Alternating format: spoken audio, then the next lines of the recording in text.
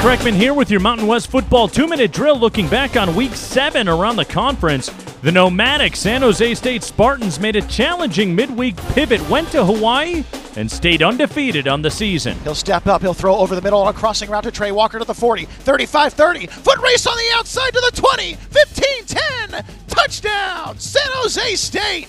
Trey Walker with the speed! Justin Allegri, courtesy of Learfield IMG College. Nick Starkel throws a pair of touchdown passes, and San Jose State wins at 35-24 Saturday at Hawaii as the Spartans, now 5-0 for the first time since 1939. San Jose State remains atop the Mountain West standings.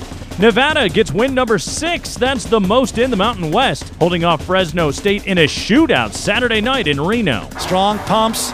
Goes long, left side, he's got a man wide open, it's Horton. Horton has it at the 40 of Fresno State. Horton's at the 20, Horton's at the 10. Horton angling into the end zone. That's a touchdown, Nevada. 85 yards. John Ramey from Learfield IMG College, 37-26 the final. Carson Strong throws for 354 yards and 5 touchdowns for the Wolfpack. Jake Haener, a career-high 485 yards and a couple scores for Fresno State in the loss.